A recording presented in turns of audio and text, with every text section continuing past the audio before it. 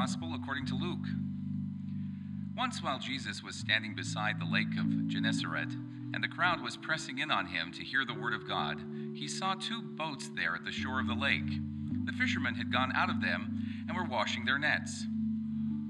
He got into one of the boats, the one belonging to Simon, and asked him to put out a little way from the shore. Then he sat down, and he taught the crowds from the boat. When he had finished speaking, he said to Simon, "Put out into the deep water and let your nets down for a catch." Simon answered, "Master, we have worked all night long, but have caught nothing. Yet if you say so, I will let down the nets." When they had done this, they caught so many fish that their nets were beginning to break. So they signaled their partners in the other boat to come and help them. And they came and filled both boats, so that they began to sink. But when Simon Peter saw it, he fell down at Jesus' knees, saying, "Go away from me, Lord, for I am a sinful man." For he and all who were with him were amazed at the catch of fish that they had taken. And so also were James and John, sons of Zebedee, who were partners with Simon. Then Jesus said to Simon, "Do not be afraid, for now on you will be catching people." When they had brought their boats to shore, they left everything and followed him. The Gospel of the Lord. Praise you, Lord Jesus Christ. You know, I'm excited, and I shared with you that I'm excited. And if you noticed last week, I was talking about Dana, and Dana took the Grace track as well. And Dana decided to take it to a deeper step. Because during this Grace track, Dana and I went to La Crescenta, and we went to a workshop. It was an introductory workshop for what's called Stephen's Ministry. And I want to show you their logo. And their logo is very interesting because it's a brokenness to a wholeness. And it's all about restoration. It's all about Christ caring for people through people. And so when we took the workshop, Dana goes, "You know, I'm really interested." There's a workshop that was last week. And Dana signed up for it, took vacation time, and went to 50 hours of training to take this course, to be certified, to bring this ministry here at the church. And so she texts me on a Wednesday, and she says, "Pastor, I have a ceremony, graduation ceremony this Friday. Can you come?" And I go, "And yeah, I think so." She goes, "Good, because I already bought your tickets." So it's basically, she goes, "You are coming because I'm here at Orange." So, because we love Dana, we left on Friday, 4 o'clock to Orange County. And so basically the navigation said 41 miles, an hour and 44 minutes to get there. And I went, "Oh, God, I love Dana, I love Dana." Why in Orange, why in Orange? And so I had my wife text her on my phone, and she said, "We are here." And basically we pulled in the parking lot, and she texted back and she said, when you walk into the entrance of the hotel, it was at the Embassy Suite, go to the left, walk to the bar. I'm sitting at the bar. I said, "Okay, it's been a long week." And so we went there, and all of a sudden I saw a group of people that she really was friends with sitting at the bar and just fellowshipping with each other. And Dana gave me a big hug, and she goes, "Just want to tell you, this is a liberal group, okay?" And she gave me a hug, and she goes, "I don't know where the conservatives are." And I go, "Okay." So I sat down, and Jennifer sat down, and we started having a fellowship together. We started enjoying each other and getting to know one another. And I didn't realize that I was sitting in a group of the LGBT group that basically were in there doing their church. And I was so fascinated because my reputation then preceded me. Because I had a pastor, and I want to show a picture of her, that she came up to me and she said, "You know what? I had one experience with your denomination, and it didn't go well." And she started talking to me and saying that the interpretation of Scripture. And then I've met Dana. And Dana is so loving and so non-judgmental and so caring that she said that. And then I found out she was from the same denomination this other pastor was from. And I said, "You got to be kidding." And so she came up to me and gave me a big hug and said, "Hey, I just wanted to meet you." Again, my reputation preceded me. So I gave her a big hug, and she sat back and she goes, "Look, I pastor a church in Hollywood, and I am a lesbian. And I have never been loved and accepted so much except from Dana. And so I realized, and I gave her a big hug, and I go, oh my goodness, this is awesome. And so we went in. I was invited to their table. And my wife and I went to the table, and usually when I go to a table, what I do is I would strategically sit myself between Dana and my wife because of the tremor.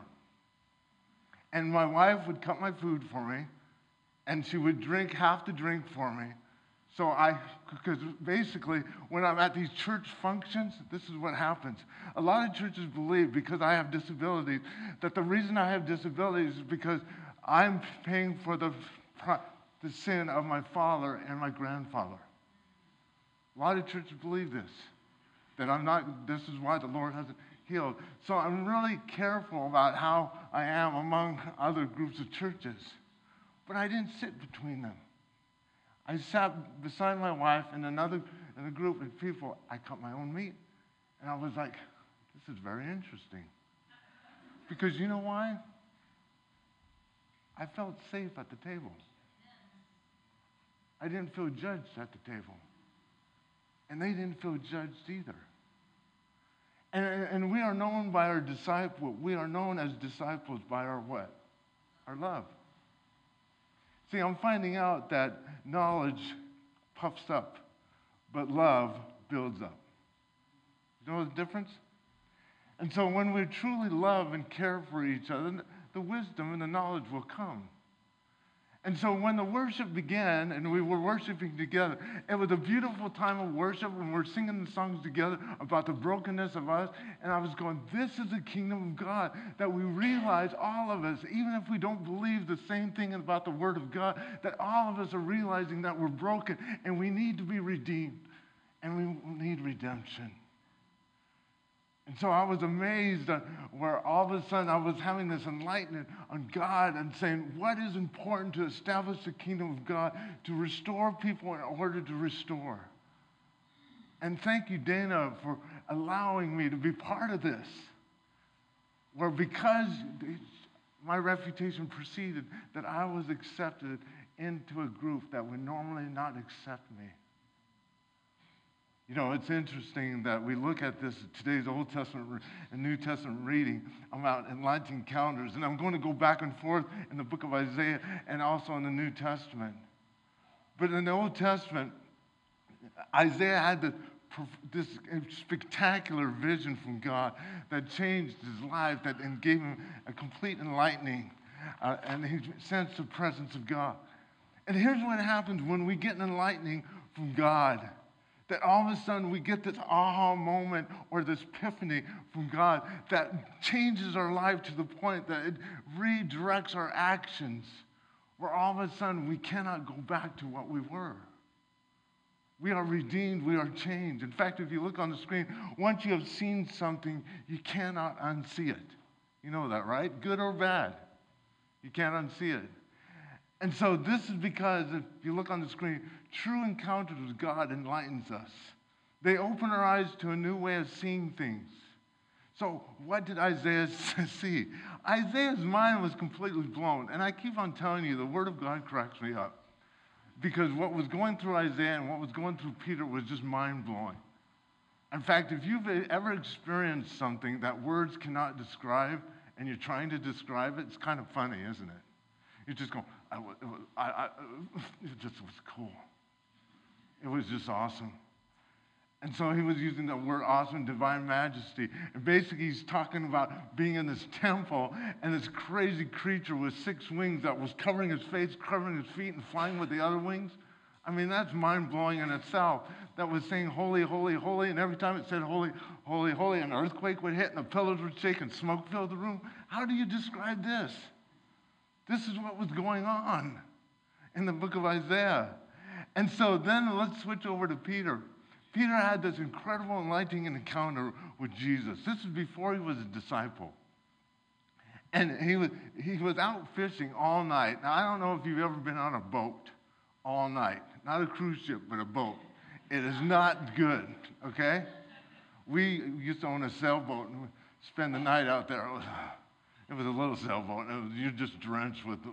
It's just bad. So the guy was up there all night trying to fish. He didn't catch squat, didn't catch anything. And so here all of a sudden Jesus is doing a teaching near the water, and all of a sudden the crowd is getting bigger and bigger and bigger and moving towards Jesus. So I'm assuming Jesus is like standing in the water now.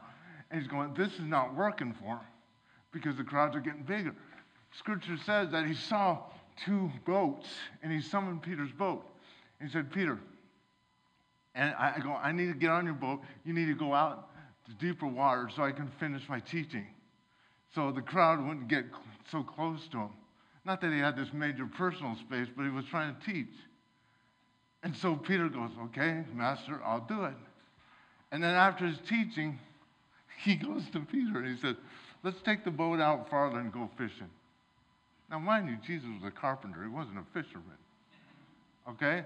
And Peter goes, are you serious? I've been out there all night. They're not biting.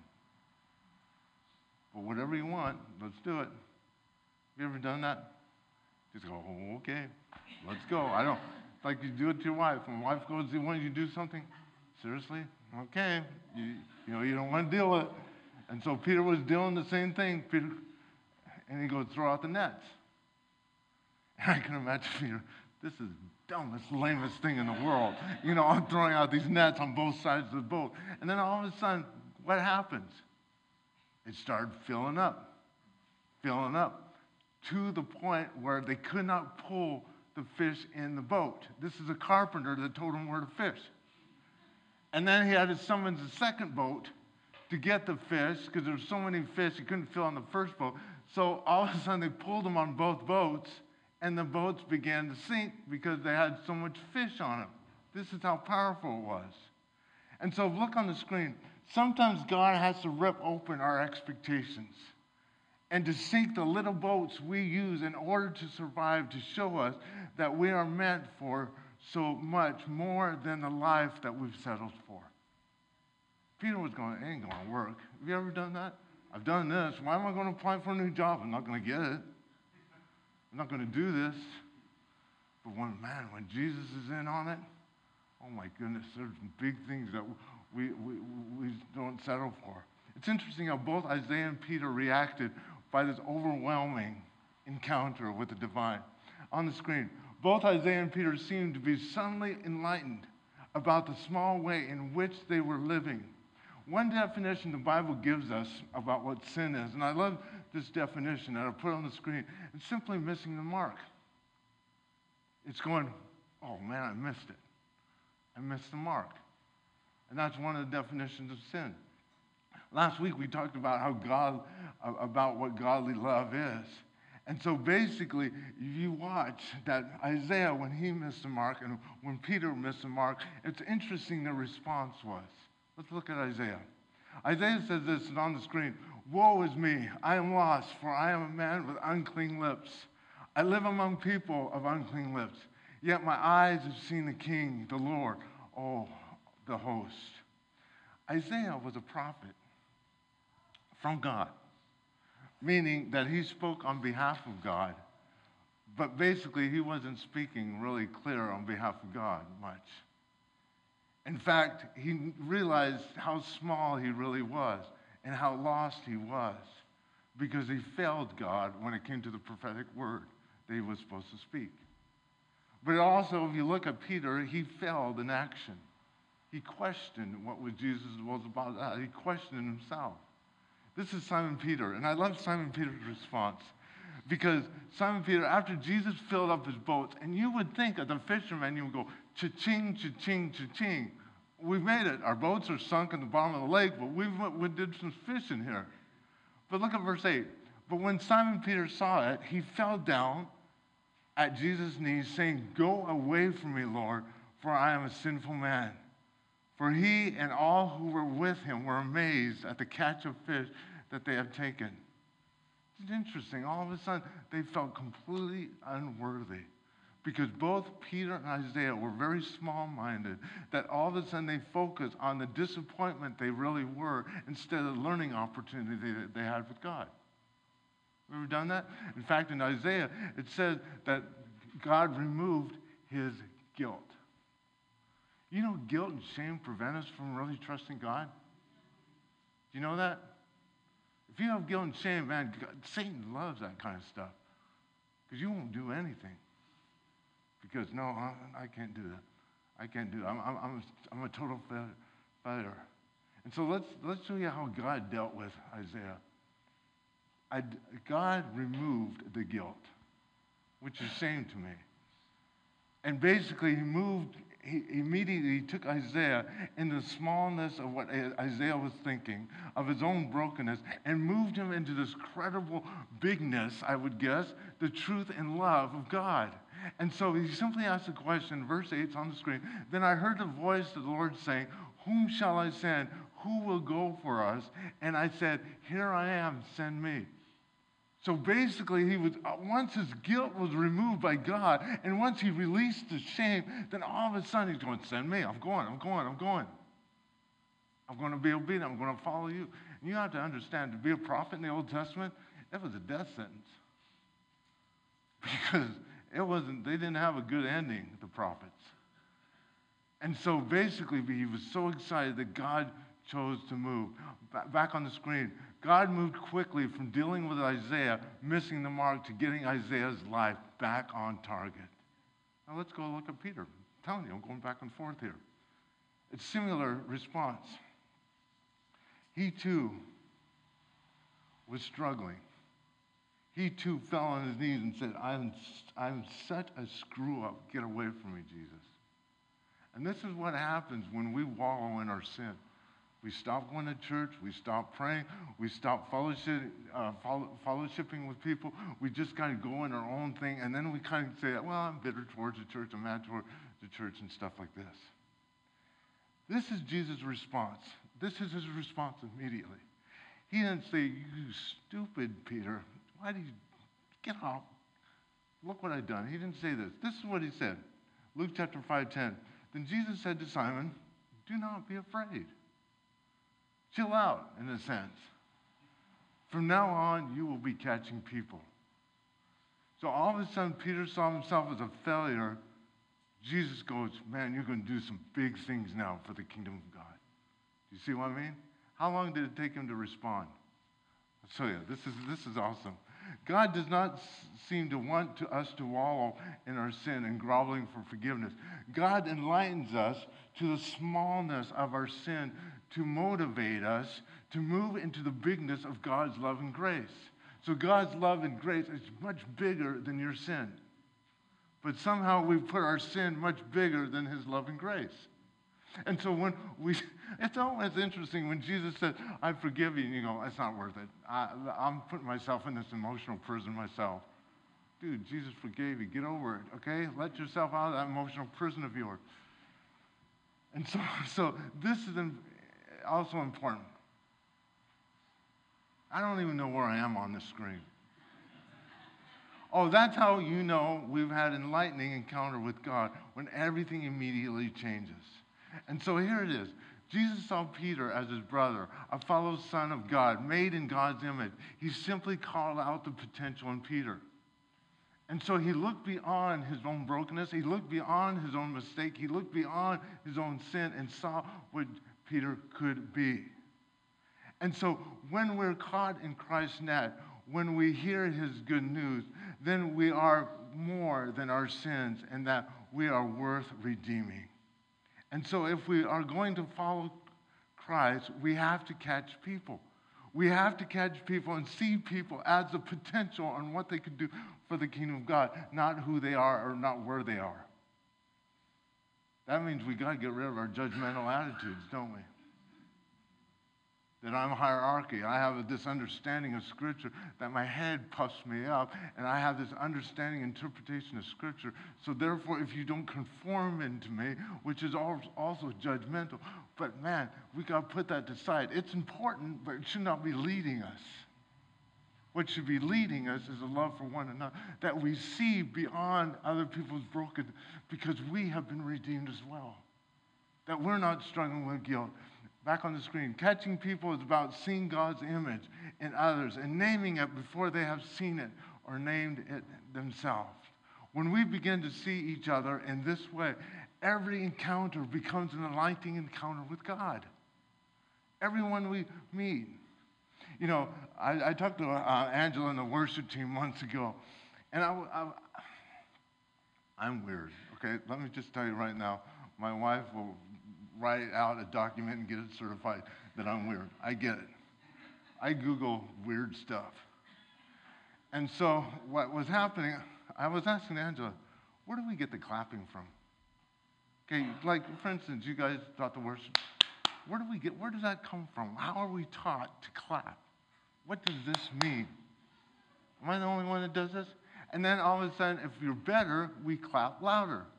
And if you're really good, we stand up and clap.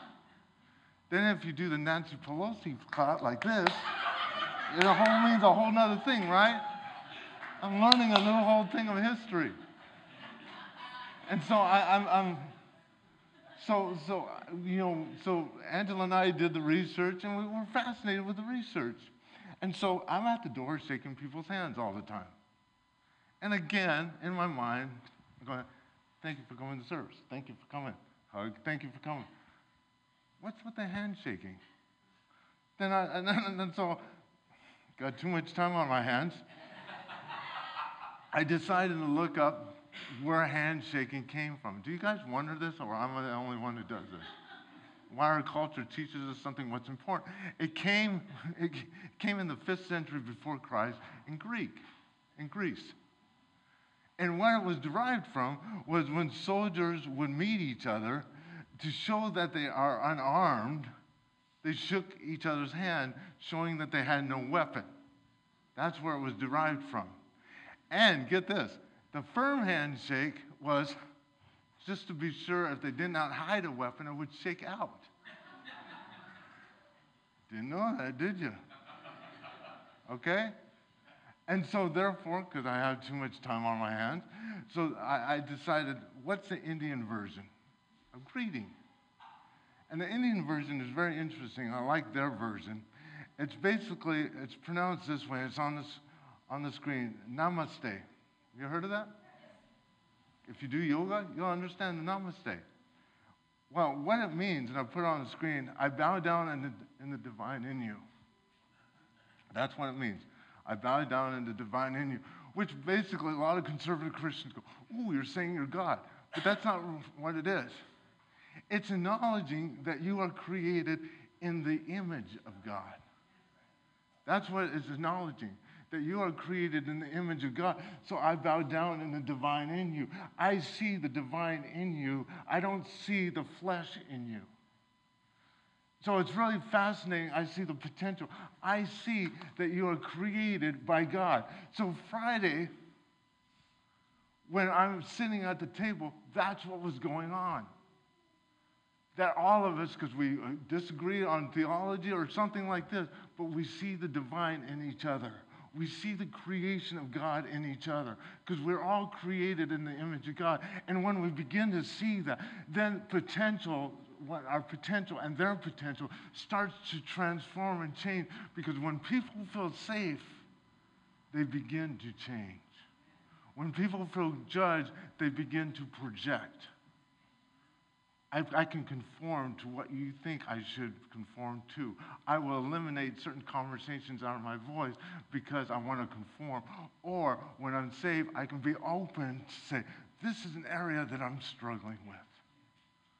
You know how many men in our society are struggling with pornography, but that won't talk about it? Because they're afraid to be judged and won't say anything, so they won't be accountable for it. But when they feel saved, they go, this is an area that I need to release. This is an area that's affecting my marriage. But once a person feels saved, that's where the transformation and restoration happen. We are all worthy of redemption, aren't we? We are all worthy to be restored in order to restore. We are all worthy. What you did and what I did in the past does not define who we are. Because Jesus acknowledges the divine in us, that we are his beloved child, whom he's well pleased. Look on the screen. Christ went to a great length to reach us and restore us so that we can restore each other. That's what it means to catch people. May God bless you, and may God bless his word.